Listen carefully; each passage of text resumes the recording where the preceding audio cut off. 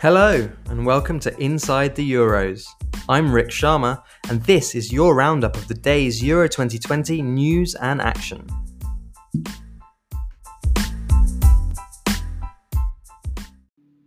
Day 4 of the Euros threw up some interesting results, with Spain stumbling into a 0-0 draw with Sweden, Slovakia taking command of that group with a 2-1 win over Poland, and earlier on, the Czech Republic beating Scotland 2-0 with a brace from Patrick Schick, including a 50-yard screamer.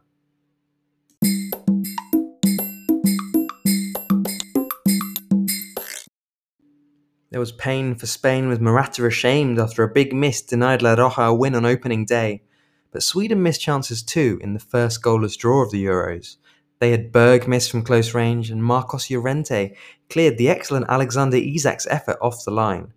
Spain coach Luis Enrique complained about the pitch at La Cartuja, even though it didn't stop his team from having 85% possession, more than any team in any Euros game in recorded history. Part of that was Barcelona's Pedri Gonzalez, 18, who became Spain's youngest player at a major tournament and put in a typically metronomic performance.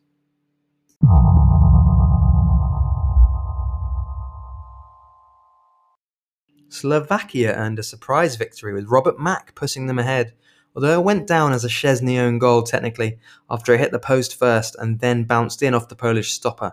He completed a bad hat-trick of moments for him in opening Euros games.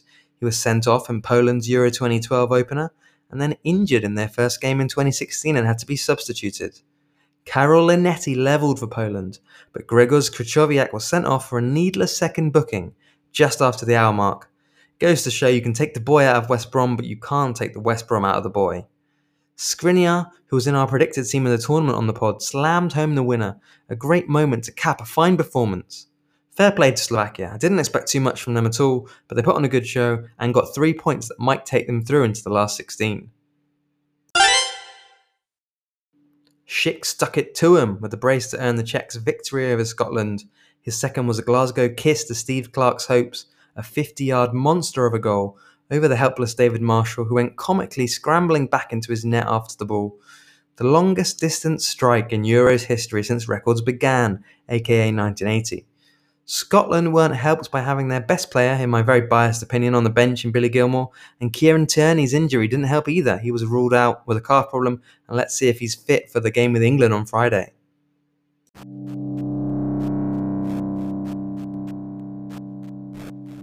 Just to finish, there's good news for France, with Karim Benzema and Antoine Griezmann both fit to play against Germany, who will be without Leon Goretzka themselves. Before that, on Tuesday night, there's also Hungary hosting Euro 2016 champions Portugal.